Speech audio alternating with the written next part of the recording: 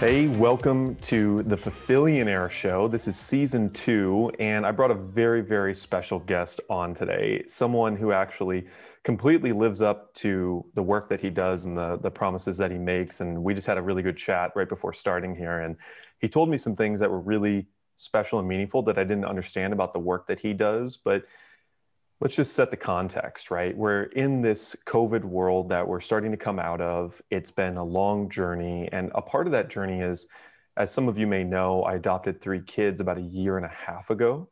And they're all in this like elementary school, about to be in middle school age. And the journey of COVID for them has been a very, very different one. And with homeschooling, with remote learning, with some schools being in person and sometimes in person, sometimes not, and the instability around these children's lives has been really interesting. So I thought it'd be really special to bring on one of my favorite teachers from my high school years. And I've got a lot of stories about this guy that are really interesting. But to give you some context, the year that I was in his class, which was called Peer Assisted Leadership in high school, was his last year as a teacher at that school.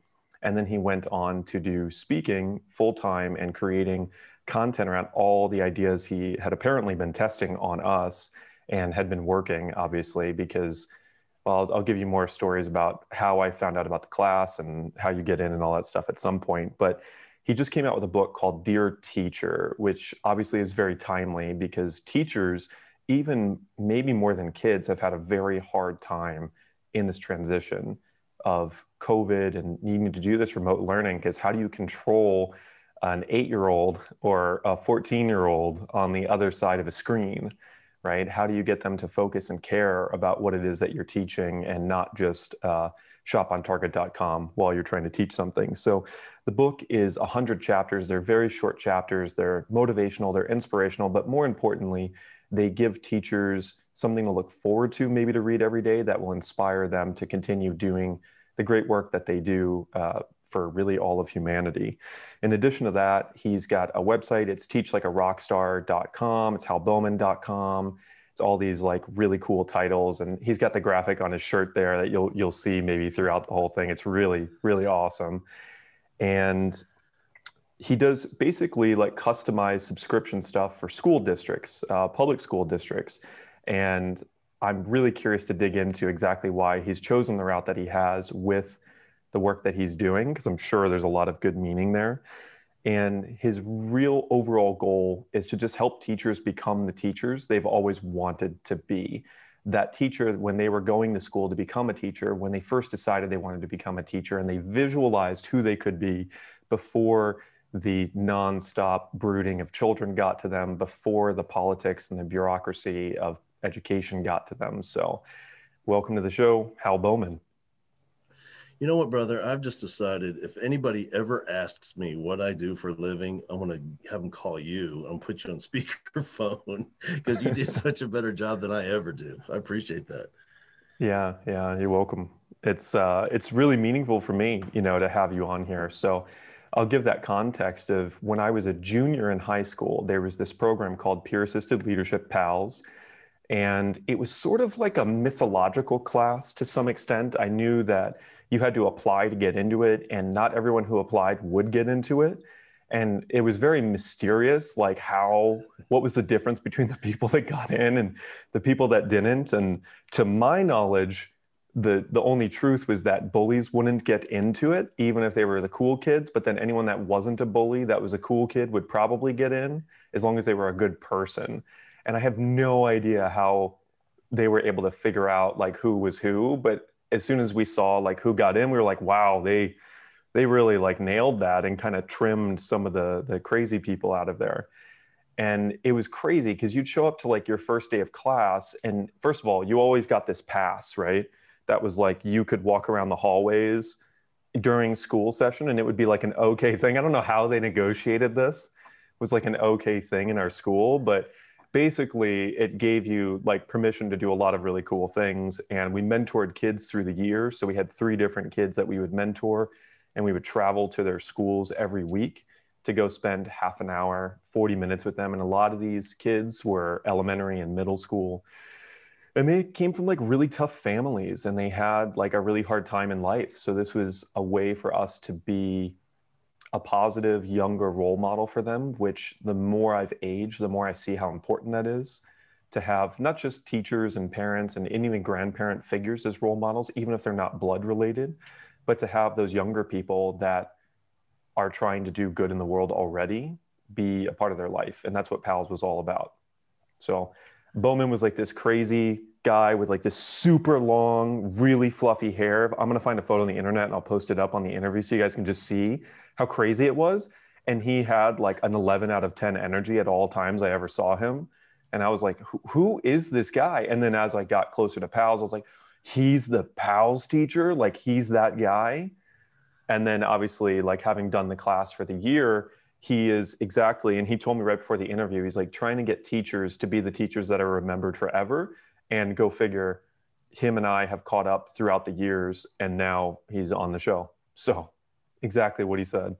Let me just tell you real quick. The funny thing is when you mentioned about the past and always walking around the hallways, the secret, the class was peer assistance and leadership, but behind the scenes, all the other teachers, they referred to the PALS class as people always leaving school.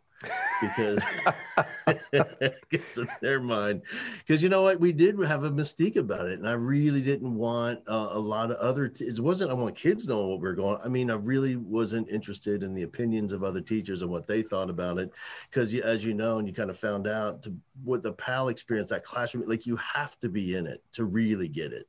You can talk about it all you want, but no one really knows what that class is about until you're part of it and you can feel it. You feel part of something bigger than yourselves. You see real evidence of making a difference in the life of a kid younger than you.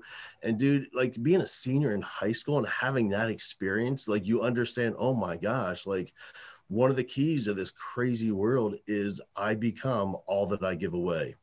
And what we realized, the whole goal for me as a class is, yeah, I want to change the lives of little kids for sure.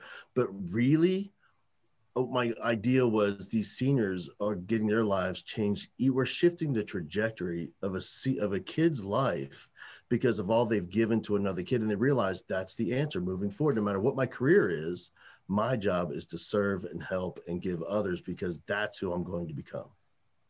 Yep.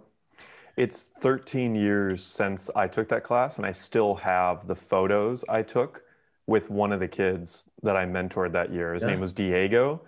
And I remember the day I was going to meet him, everyone was like, "Oh, dude, no, man. Like, this is not a good kid. Like, this is like the worst kid in this class." And I was like, "Oh God, is he going to beat me up?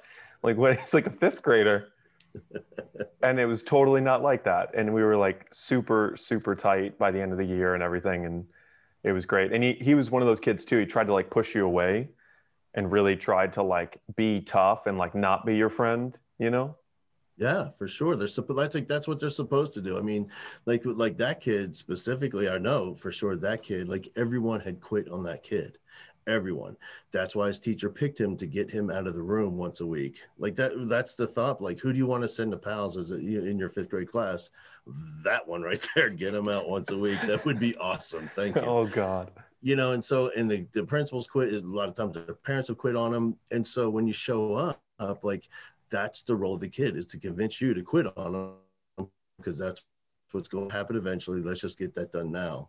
But when the kid realized that this kid, Skip, keeps coming back every week, he doesn't give up, then that's when they break down and you have these amazing relationships. Yeah.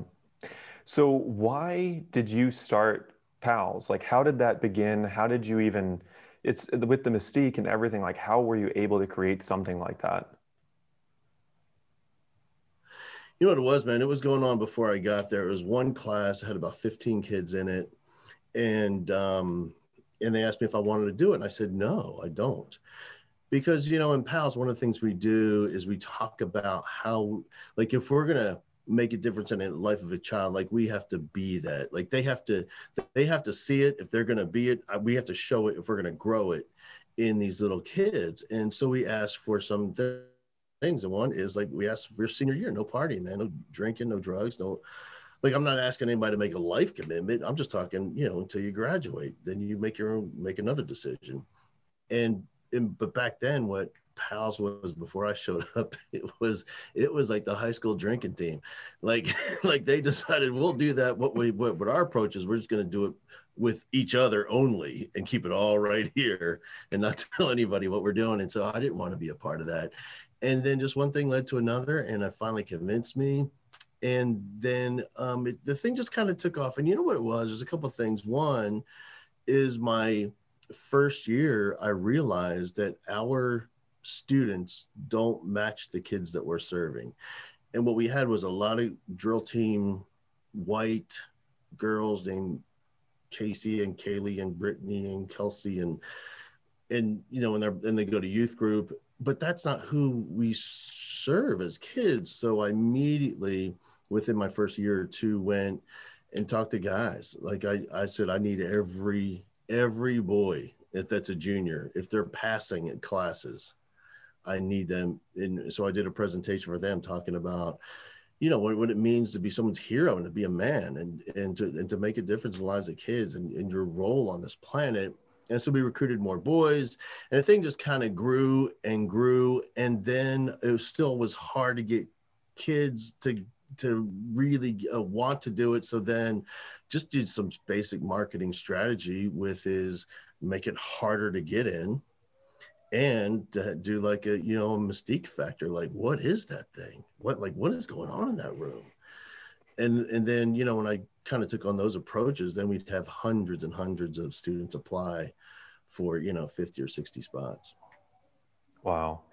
And then fast forwarding, what was it like to make that decision to leave the school and start your own thing? I mean, I feel like that had to have been an intimidating point. You know, for me, it wasn't intimidating financially or in terms of purpose because I was already there.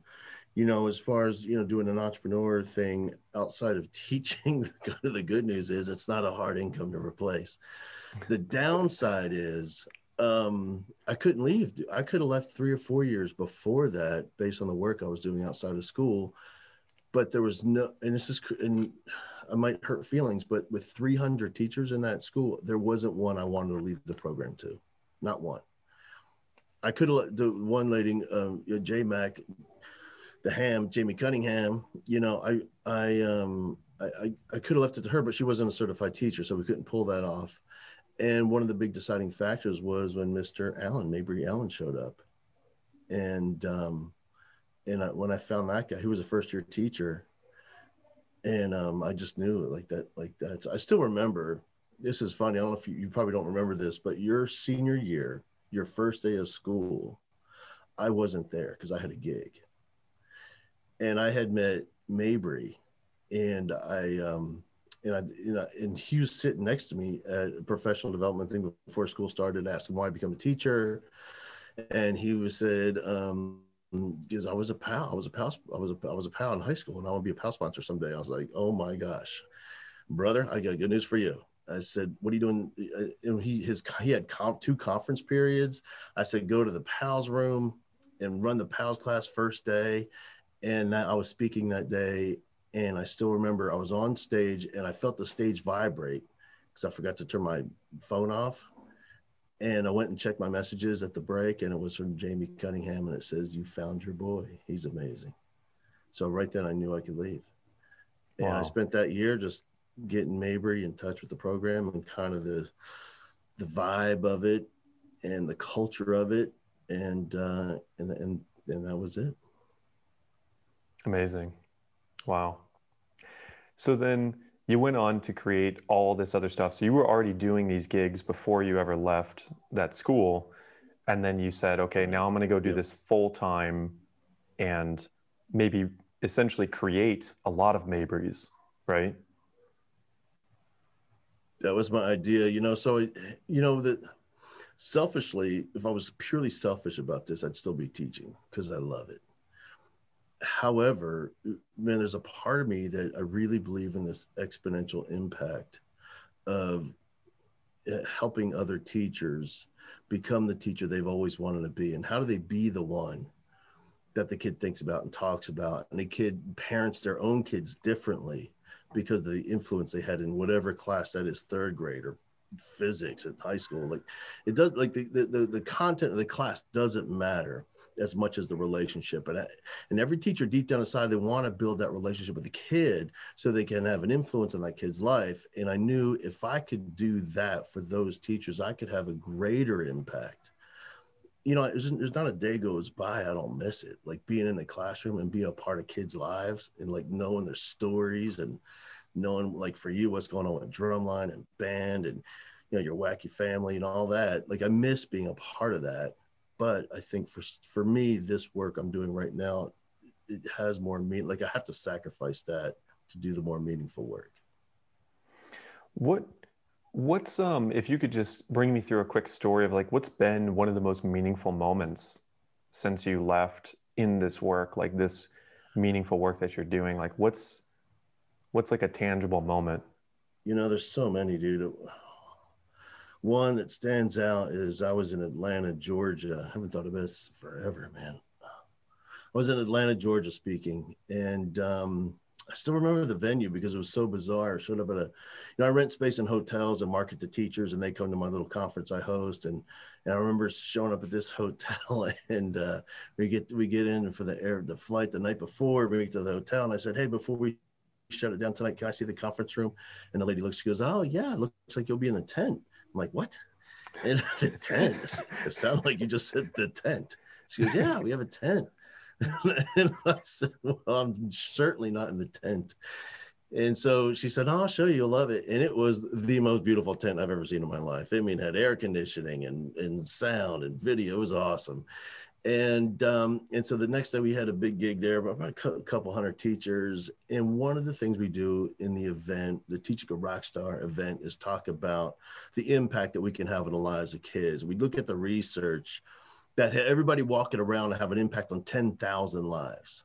So it's not the one kid in your class, it's the 10,000 lives this kid is going to go on and impact. And I help teachers calculate that. How many kids you have in your class? 32. So it's not the 32, it's the 32 times 10,000. How many years have you taught times how many kids per year? It gets astronomical, and tens of hundreds of millions of lives have been impacted because of the work in the classroom. And I said, let's calculate it. Who's been teaching the longest? Who's been in the classroom over 50 years? Over, 60. And this older lady stands up and everybody cheers. And we calculate, she's a choir teacher, and we calculate her with how many numbers of kids come through choir every year times 10,000. How many years it's at hundreds of million. And we all clap for her, and she sits down, and somebody raises their hand, and he stands up. He goes, "I want to say that I was in her choir 10 years ago." And we all, and like, well, let's calculate that because that's part of her number. Mm-hmm. And then another person stands up, and we had 7 people in the room from all over the state of Georgia that were in this woman's choir. And to have, Wow. and for them to understand that this is the impact, because we all have that story. Like our kids are everywhere walking around, living these lives, impacting other people because of what they learned in your classroom. And those kinds of moments, man, like that's a lifetime memory.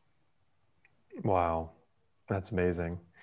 So bring me back in time a little bit. When did this idea, when did you, how long had you been a teacher? And then when did you get the idea that you wanted to teach teachers?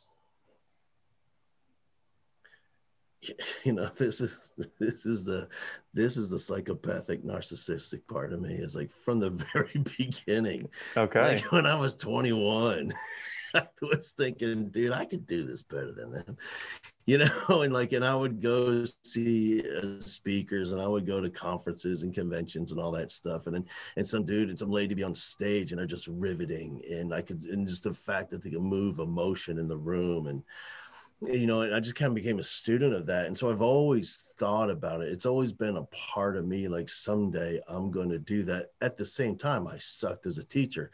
So the whole thing is completely ridiculous when you think about it. I'm in my car crying after school because I'm so terrible, and the kids hate me and I hate them. And, I can't figure this thing out. Oh. And so, but still, I'm thinking to myself, I could teach teachers how to do this though. So the whole thing's ridiculous, man. And then, but once I kind of figured out this teaching game and really what it's about and how to connect with kids, and that has nothing to do with the delivery of content and everything to do with getting in that kid's heart and soul, then the whole thing kind of made sense to me, and then I knew I was ready. And then honestly, just one day I decided I'm going to host a conference where I'm going to speak all day, and that was the birthplace of it all. Whoa, okay. So I talk about this idea. It's called 2 seconds of courage. And there's like a few core ideas that I talk about, and this is one of the big ones. And this 2 seconds of courage is like we all get to a moment where we're like, oh, there's something I really feel like I need to do, but I'm terrified of that thing. Or all it takes is like one click. Like I'm 51% excited and 49% scared. So I'm gonna like make the click or make that phone call or like say that thing to that person. Was this one of those moments where you were like, I'm just gonna do an all day event and I have to like how long did you think about it before you started the process of making it happen? Dude, it was years, because you're right, man. Like, yeah, but would always come into my mind. I would get so fired up and I'm do this. I have materials everywhere and all the stuff I created, and I'm ready to, yeah, but no one's going to sign up for this. And I'll tell you what it was is we had a lady at our school back then. Her name was Barbara Crook, and she was our director of instruction. And she would come to my class all the time. And I not only did I teach PALS, I taught another class called Teen Leadership. And one of the sections of teen leadership, no one knew this at the time, but it was really all the kids coming back from alternative placement, where they got caught with drugs and they're fighting and went to alternative school, and then we bring them back to our campus. So we called it halfway house, is what we affectionately referred to that class as. And the kids called the class Bowman's Dirty 30, because we always had 30 kids in the class. Oh my God. Yeah, we had shirts and everything. And so we had Bowman's Dirty 30, and she was a big fan of that class because I was getting these kids integrated back into school, hooking them up with something they could be a part of, getting them connected with another teacher, a group of kids that they could hang with. And then Barbara went on to be a principal at another school, and she said, will you come talk to my teachers and teach my teachers how you do and what you do? And that really made me formulate everything, because I never thought, well, how do I do it? I don't even know how I do it. I just do my thing. And so, like, when you really put some scope and sequence to it, and a curriculum and a flow, and like, and why would they even listen to me? And then I kind of came up with my style on how to deliver the information, which is critical. And every step along the way, and I went and did that gig, and every step along, like, am I going to really do this for like a real thing? And dude, what it came down to is the day I decided to leave, I went into a principal's office and I said, hey, listen, I got something to tell you. And she goes, what is it? I'm crying and everything. She goes, you can tell me. And I said, hang on. And I went outside the door and I called my wife. I said, are we really doing this? And she goes, get in there and you quit. Don't call me back until you quit. So I go back in there and I tried it again. Right. I tried it again. I couldn't even get the words out, because I'm telling you, dude, I loved the work. I loved it so much. And I love being part of that school family too. And like we always say, man, it's easy to quit a job, but it's so incredibly difficult to quit a family. And I felt like I was quitting all the kids that were signed up for next year. And I was quitting other teachers in Cunningham. So I went back, I left the room again and called my wife again. And then she called me some names and said horrible things about me and my mom. And she said, get back in there and quit being such a, and so I went back in there and I did it, man. And it was, it was terrifying, but you know how sometimes you confuse the emotions of fear and excitement. Do you know what I mean? Like they're the same, like symptomatic, the same feeling in your gut, the same feeling in your chest, the same breathing pattern. And I'm, like, and just all the work I've done, like, man, you know what? I'm not terrified. I'm freaking excited is what I am. Wow. Yeah. So then bring me back even further. Was there or were there some teachers for you that made a really big difference? Yeah, man, both good and bad for sure.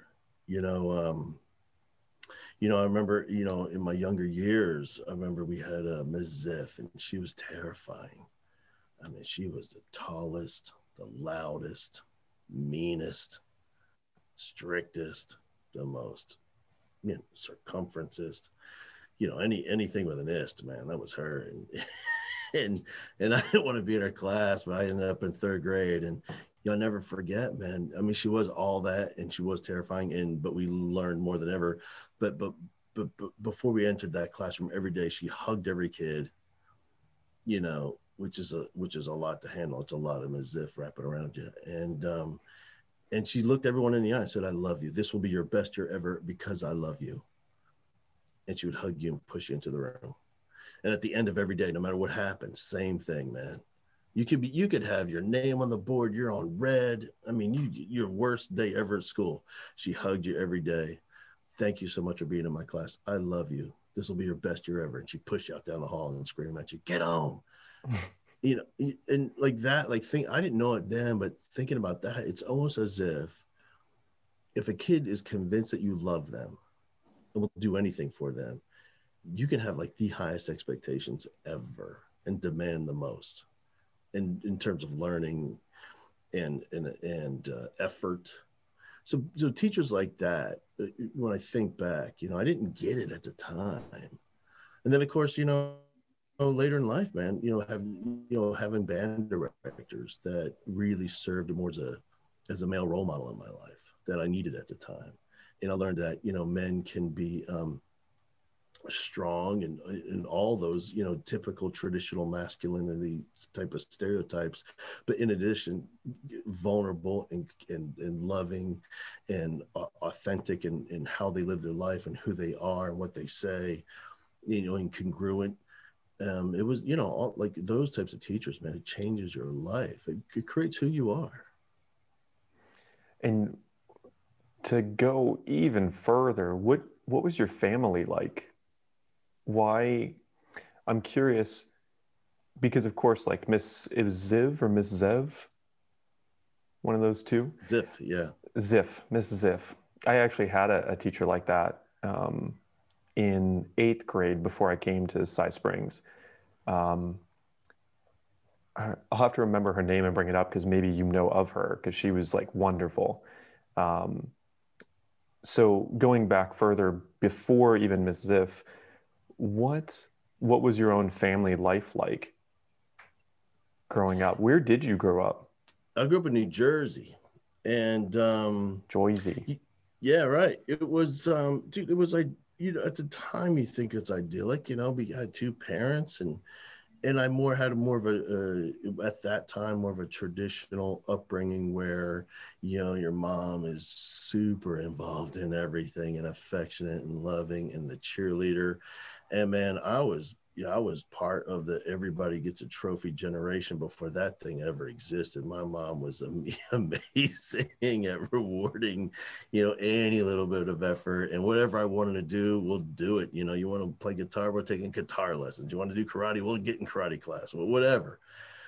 And my dad was more of a, back then, just a standoffish, not a lot of affection and conversation and all that. He did the work and made the money and brought it home, and did the work around the house.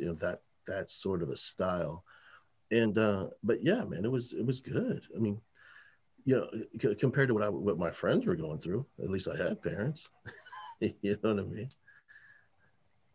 And then at what point did you, I'm starting to connect some dots here too, as far as your mom and like everybody gets a trophy and like love and acceptance for whatever you want to do. Because the question was going to be, at what point did you say like, hey, I'm actually going to become a teacher and I'm going to go to school to do this? And like everybody's reaction around you to that decision? Dude, it was rough. First of all, I mean, I had no business being a teacher, man. I was terrible in school. Just I didn't care. It was just I mean, I was a valedictorian of the fourth quarter. I was number one in the fourth quarter. And just because of a lack of interest and lack of effort, man, I just didn't care. And I mean, and then, through some sort of a clerical mix up, I was admitted to a university. And, and the only reason I went, dude, is like my mom had me convinced that the only job option you had, if you didn't go to college, the only job option you had was fast food. Like, I believed her. And you talk about a different world now. I mean, but back then, like that, you could convince a kid of that. Now there's just no way. Kids have it figured out. And so, I went to college and I didn't know what to major in. I liked law enforcement television shows, so I majored in criminal justice. And then one day I was just walking by the band hall and heard drumline and heard brass warming up. I thought, man, I missed that. That'd be cool. Maybe I'll be a band director. And I went and changed my major. And when that happened, man, it was a shocker because the last person anybody ever thought would be a teacher was me. And so, yeah, man, so I graduated and went and student taught at the high school I graduated from at Katy High School. And you should have seen the look on those teachers' faces when I walked in the first day. They're like, "You've No. got to be kidding me. There's no way he made it through college." And it were just, I mean, like mouths open, three of them looking at me, just shaking their heads like, this cannot be for real. And so, yeah, and then things just kind of took off, man. Wow. Yeah, that was your 21-year-old. Like, I could do better. I could do better than this. I could teach them how to do this. Yeah. Easy. Well, and to some extent, that's entirely true because now you're able to help teachers connect with kids that were like you. Dude, I always say this, man. The biggest challenge we have with teachers is they were awesome. They were awesome students. They were connected. They were in drill team. They were in band. They're an athlete. They're student council. School came easy to them. They were gifted. This is fun. I'll just keep doing this. So they go to college. Oh my God, I'm just going to keep going. This is amazing. I love learning. And they show up in the classroom as an educator and they've got one kid in there. Sarah sitting in the front row is just like them, and everybody else ain't like that. They don't understand. They're the anomaly. They're not normal. The other 28 kids are the normal ones. You know what I mean? And it's so hard for lots of teachers to wrap their head around that. No, people don't really enjoy literature. That's you. Nobody wants to read Canterbury Tales. We just breached a subject that's like insanely valuable. And I'm sure you've talked about this, but I'm just going to ask the question.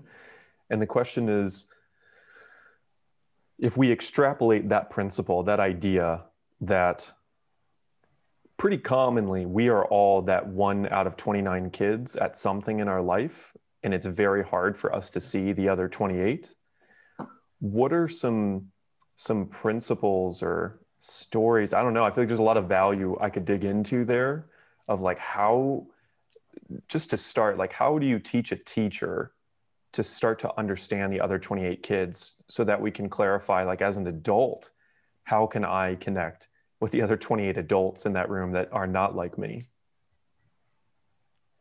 Yeah, man, this is a huge question. And first of all, just the idea of, there's if you have 28 people, 30 in a room, there's you and there's something special and your passion. For me, that's a huge part of teaching. That alone, what this thing is all about is I want to empower a kid to discover whatever that passion is, to say yes to that. We'll figure out how to make money at it, man. But what is it that you love? What can you say yes to? And I think there's a lot of dialogue back and forth about that. Like, well, I don't know what to. It doesn't matter. Just what are you interested in? Say yes to that, and that's going to lead you to something else, and that's going to lead you to the next thing, and lead you to the next thing. But just go all in on whatever you loved to. And it doesn't matter if it's whatever, man. It could be something in the arts or video editing, or it could be auto mechanics. So it doesn't matter. The thing doesn't matter. Just say yes to whatever you're interested in. And eventually down the line, we're going to find the passion.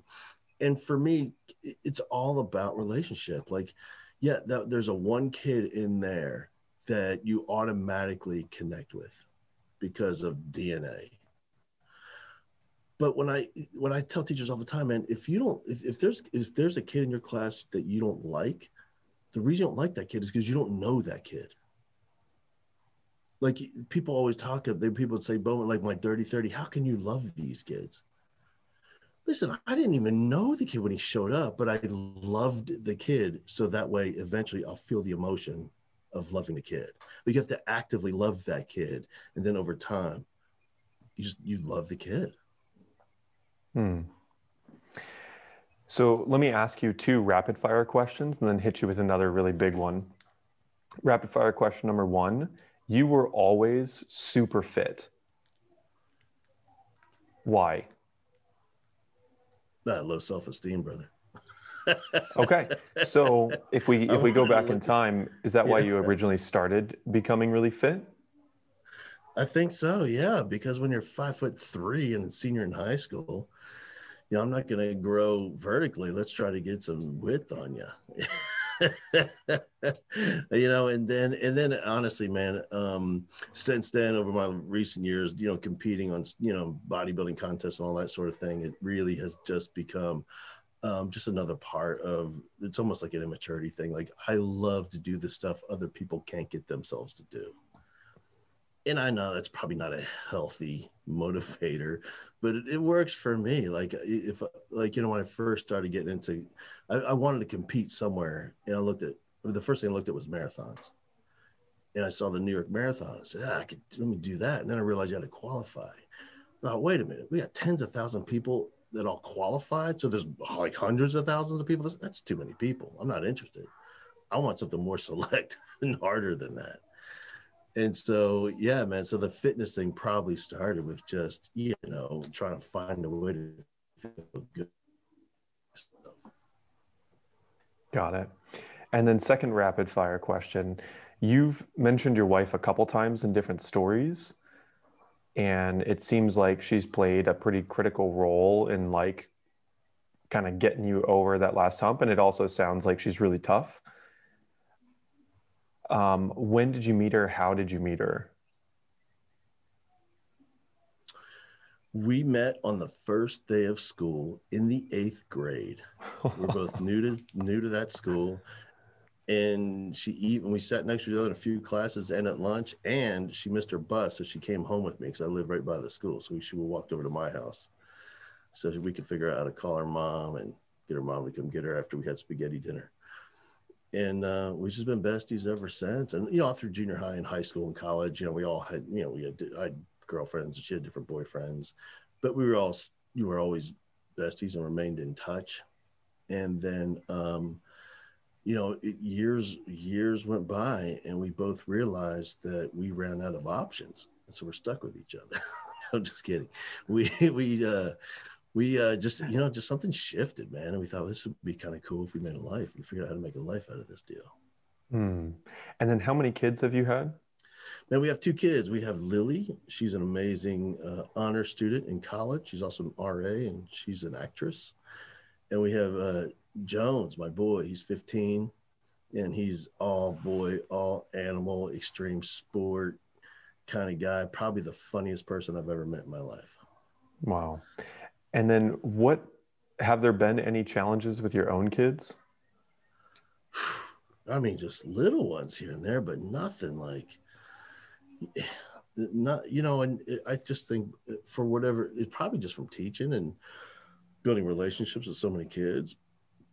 Like that's always been the focus rather than having like this rules centered home and consequence based stuff. It's all kind of, built on a foundation of core values and core principles in our home. And no, man, it's been great. Those core values and core principles, did you make that like a verbal thing, or is that a written down thing, or is that just something that's understood implicitly? Yeah, I think it's just something that's understood. We have some friends that, sit down and have they charts and family meetings and things like that. But we're not at all about that, and honestly, it's a lot to do with my wife. And yeah, she is just kind of, has more of a stronger presence as a parent for sure. as some moms do.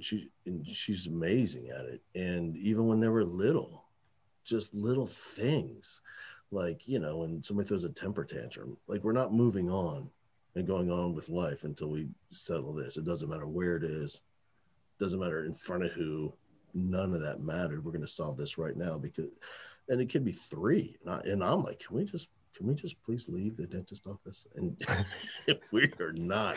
And she doesn't care if it takes 2 hours. We're gonna figure it out. Wow. And I'm curious, did she ever explain that to you, or was that just intuitively she's like, no, I'm just not going to deal with this? Yeah, she is just no, we never really talked about it because it was all weird. And that's the thing about parenting, dude. Like we're just trying to figure it out as you go along and praying to God you don't mess this kid up. And especially in times of intense emotions. It's like, man, is this the right thing? Is this the right, or should I give in, or am I in the wrong? I mean, this is so hard. Surely this can't be right.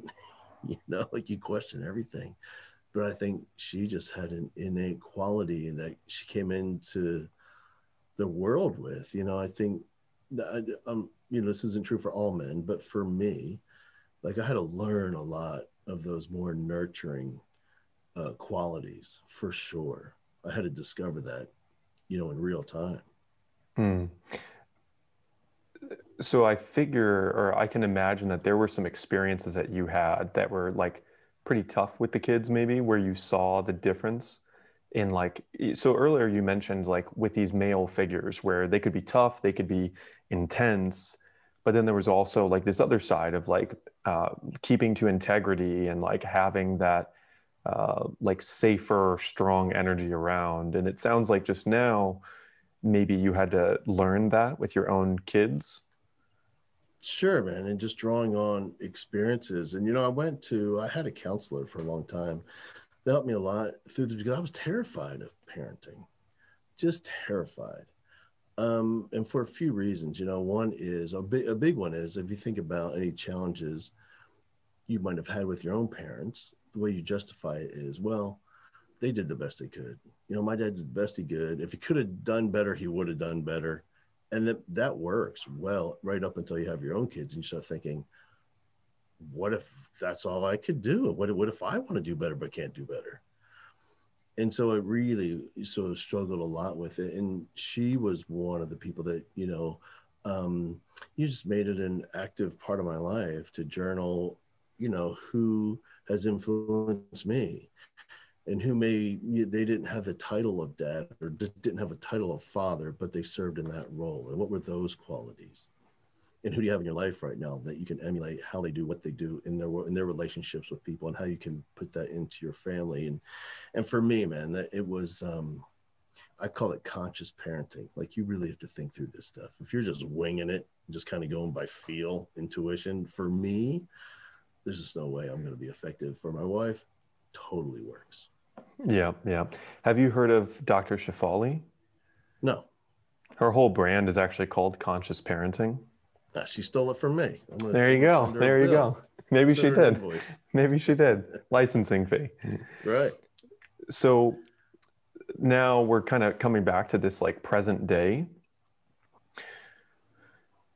I feel like there's no real good place to start. The best place to start is just kind of what's been true for you and how have you been helping teachers and kids during this whole thing that we're in right now.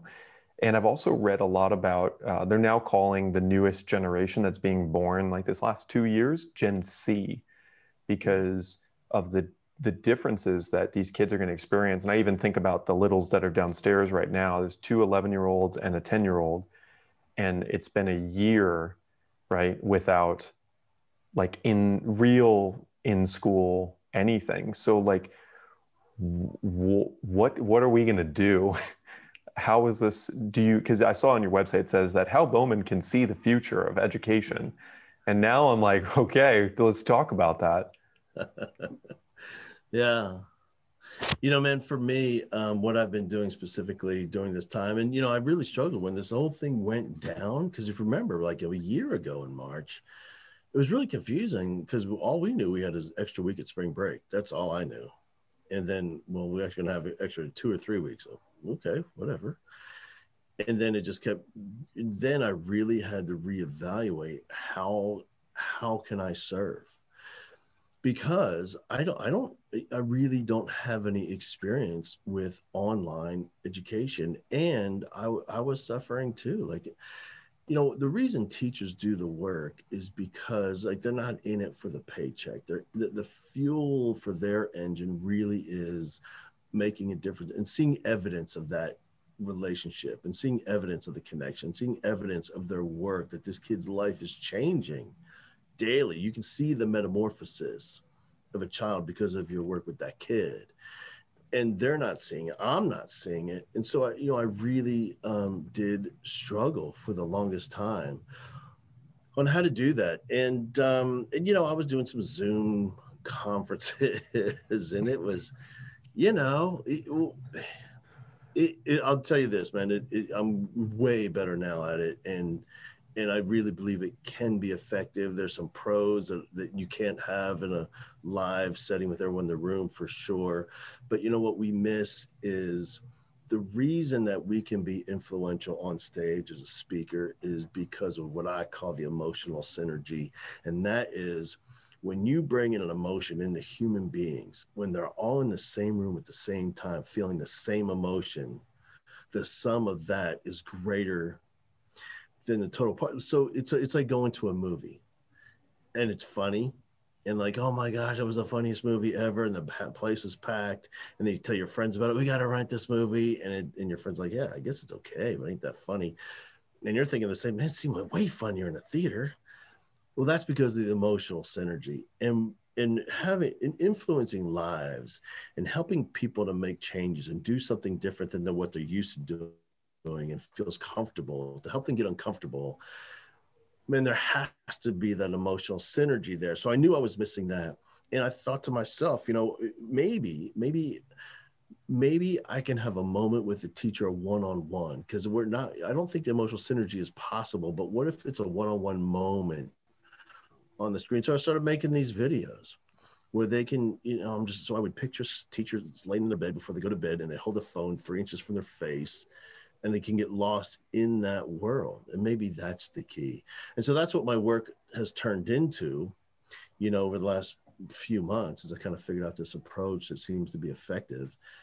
And man, to answer questions about kids, that, I don't know if this is probably not popular, but I know this. I know there's deep concerns right now about mental health and all the stats are up, and I understand that. I get the research.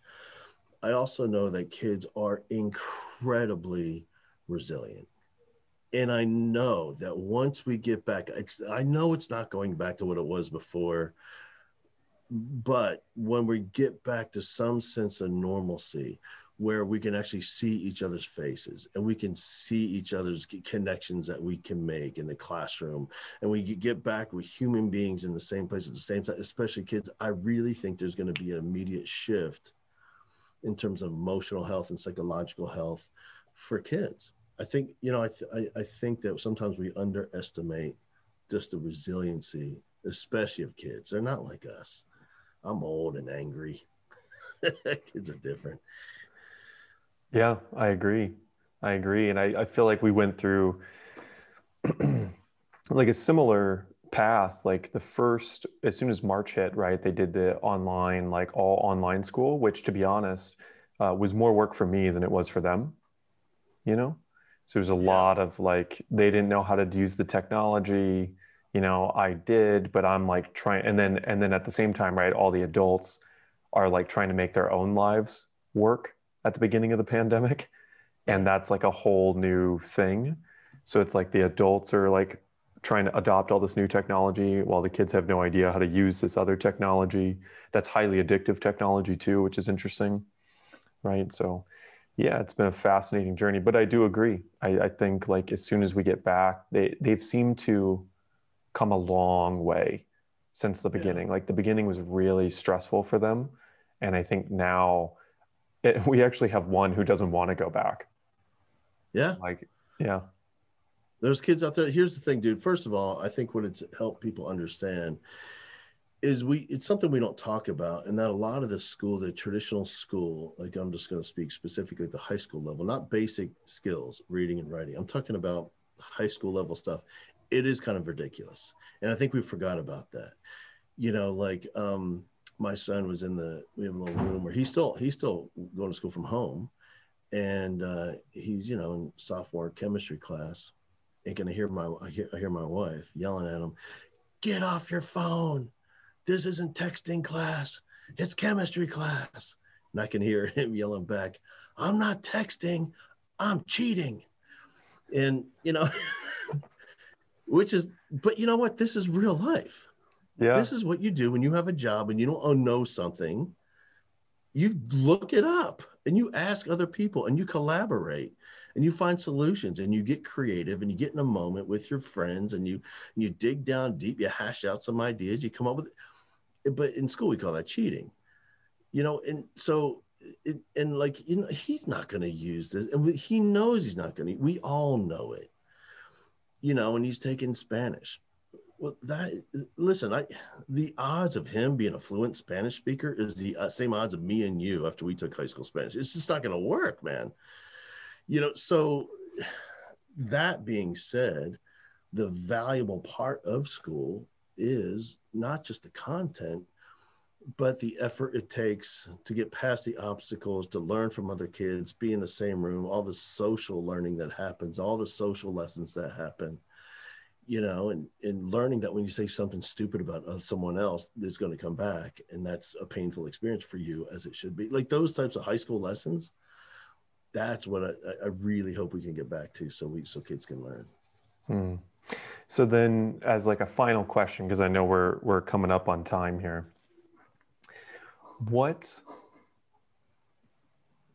I actually have two questions because I want to cheat on that.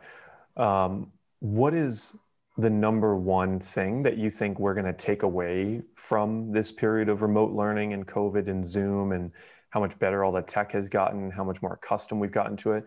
What do you see as like the biggest benefit of all of this once we do go back to like the primarily physical? Like what's the big takeaway, the most valuable thing? Man, I'm not sure if there's a biggest takeaway, but I think there's a list of critical ones. And one is the power of relationships that teachers have with their kids. Because here's what I can tell you on a screen that, on a Zoom screen or whatever platform they're using for class, online instruction, I can tell you there's a teacher that they have 4 kids that show up for that class, and there's another teacher teaching the same subject and they have 27 kids that show up for that class. And there's a reason, man. And the reason is because that relationship was either in place already before we went online, or the kids can feel it because of the teacher takes time to get to know the kids. And you can do that in person, you can do it online, it works. And so I think it just reaffirms what we already knew. It still is hard for some teachers, man. Some teachers really believe, because it worked for them, that kids should come into the classroom, sit down, be quiet, do what they're told, learn the information, take the test, and pass. But again, man, that's not normal kids. Normal people need the value. They need to feel an emotional connection if they're going to learn. So I think that has reinforced this. At the same time, on the opposite end of the spectrum, some kids thrive online way more so than in person, not and just because of who they are, just because how they came into the world, and that's their personality, and there's nothing wrong with it. And in addition to that, there's some teachers that were mediocre at best in live instruction in the classroom with kids, and they are crushing it online. So I really think that what we can learn from this in terms of education is, we really have to provide more opportunities for kids that best fits their style and their DNA and how they happen to learn and their personality. Because when we look at it, school doesn't fit most kids. Like what the traditional way that we do school doesn't fit most kids. Here's what I always tell people. No one talks about this, by the way, is if you live in a suburban district, call that school district and say, how many kids do we have kindergarten? They're going to give you a number. Then say, how many kids do we have graduating from high school this year? And that number is going to be about half. So the question is, where are all these kids going? It's not like we're not doubling in population. The population isn't shifting that much, just a tiny percent. And what it is we're losing those kids because school isn't a good fit for them. So when you think about, what a successful kid looks like as a graduating senior, they call that the top 10%. It's not really the top 10%. We've lost half the kids. It's really the top 5%. So all the other kids, so if you think about it that way, kids are just playing the game and getting out of there, and they're not really learning. So I really hope that we can use this time to reevaluate and look at what was working before COVID, what is working online now, and bringing both those things together as we move forward. For your own business, what does that look like? It's the same thing, man. Here, first of all, selfishly, I still love a live event, and if I can go back and do them all live, I will. However, I still will continue to make video content and have where teachers can learn one-on-one and get inspired. I'll still continue to do what I'm doing, and which is nice because some of this will live forever. But for me, just because of what I need, I really want to get back in front of teachers in person. Beautiful. So then, final question for you. If and when people fall in love with you during this interview and they want to learn more, they want to see some of this immortal video content, they want to just get more of your energy and more of all this that you're talking about, where can they go to learn about it? Is there some way we can see some of these videos? Yeah, what do we do? Sure. And we go to halbowman.com. And, again, it's the exclusive content. I'm going to start putting out just a little bit because, again, man, people paid to get the exclusive content. So it's hard for me to put that out to the public. But and also on social, everywhere's at Hal Bowman. And I'm miserable at social media. I try, I'm so not my thing. And, the funny thing is I got this Facebook following. It's like, I don't know, 60,000 or something like that of teachers, but it's all just because I had a viral video a few years back that had like 26 million views. And so they all came over from that. Was that the Finland one? No, this is, I was yelling in the backyard at about a lady. I yelled at a lady is what it was. It was a lady who, you might have seen it, man. It's a lady who was late for dropping her kid off at high school. And she decided to cut through the elementary parking lot. But she cut through during morning drop off. And she's going over the cones. And there's little kids getting off buses. And she's cutting through. And the PE teacher, the one guy that works at the elementary school, jumped on the hood of her car to try to get her to stop. And she wouldn't stop. And he's on the car talking to her through the windshield. And when it made it to Fox News, they said they went, teacher goes crazy at the elementary school. I'm like, what? Dude, he's the hero. And so I got online, I got fired up in the backyard and yelled at the Fox News. I yelled at the lady and it kind of took off. And which is funny because I've been doing this critical emotional work in schools for over a decade. Well, really for 30 years since I graduated from college. And the one thing people know me for is being this old, angry man yelling about traffic in his backyard. Like that's my claim to fame. So. It's actually not surprising to me. Yeah. But let me tell you, dude, once you get 26 million views, your life gets a little weird for a few weeks. That is for sure. Yeah. Were you just getting like crazy amounts of messages? Oh my gosh. Yeah. And then I had to become friends with the kid.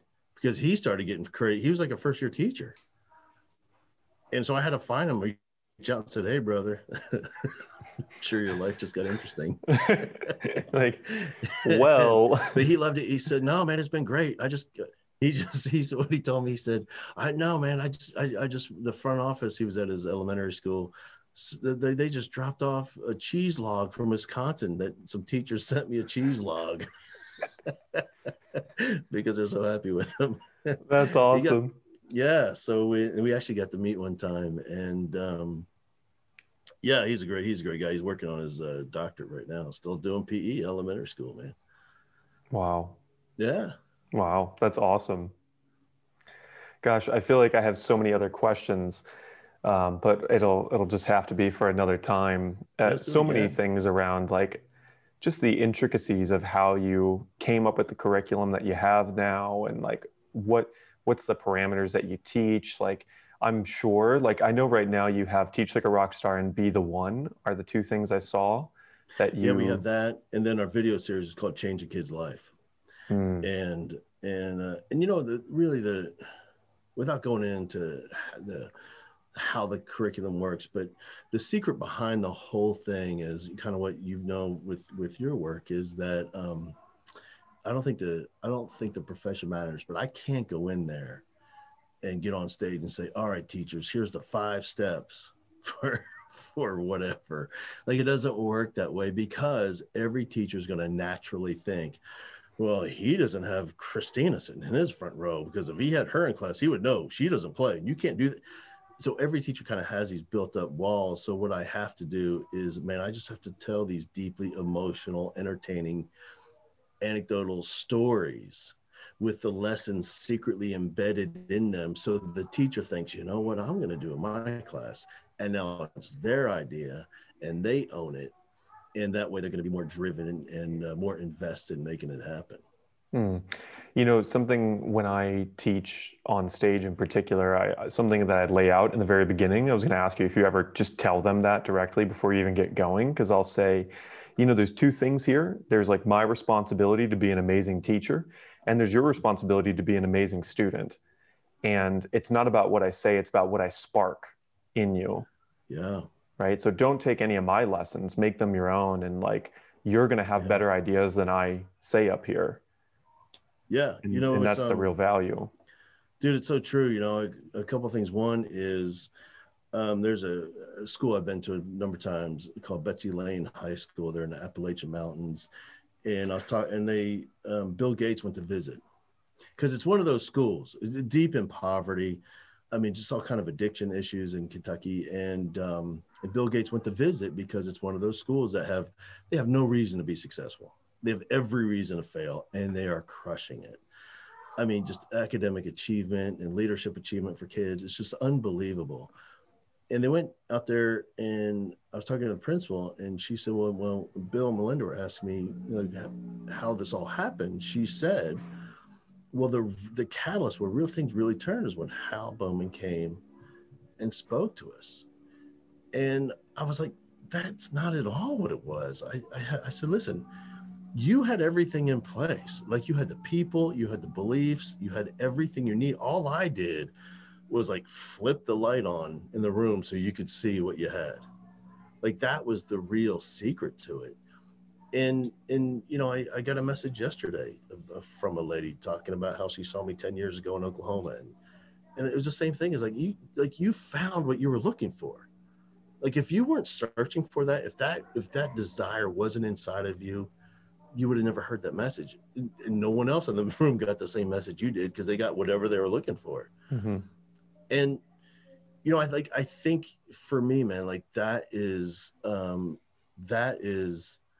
the key to this whole thing is, you know, I saw I don't know if you ever saw this documentary with Jerry Seinfeld. It was about when he was going to go back on stage. It was after the show ended, he was going to go back on stage, Mm-hmm. and he would call his agent every night from the limo. He would show in and do stand up for just 5 minutes, open mic, try some things out, and he'd call his agent and they'd talk about it. And Seinfeld would have his notebook and he would go down, he'd try this joke, try that didn't work, this one works, that doesn't. And he'd call his agent after this one. He goes, I don't know, man, I have to do that whole thing again because that audience sucked. And I thought, wait a minute, is it possible that I on these gigs that don't go where I want them to go? Is it possible that it wasn't me? you know? So just that realization helped me understand, you know, I'm going to get on stage and I have this duct tape I put out on the front of every stage. It just says passion and purpose. And all I know is I'm going to fill my soul with as much passion as I possibly can and get really clear about my purpose on that stage on that day. And that's all I can do, man. Whether I got 5 people or 5,000, I just crush it at the same level. And at some point, it really kind of is up to them to get what they're looking for. Mic drop. Which for the next time is my whole line of questioning is now the intricacies of how you do what you do and why you've been so successful and all those great things. So we'll do another interview at some point about all of that. But perfect.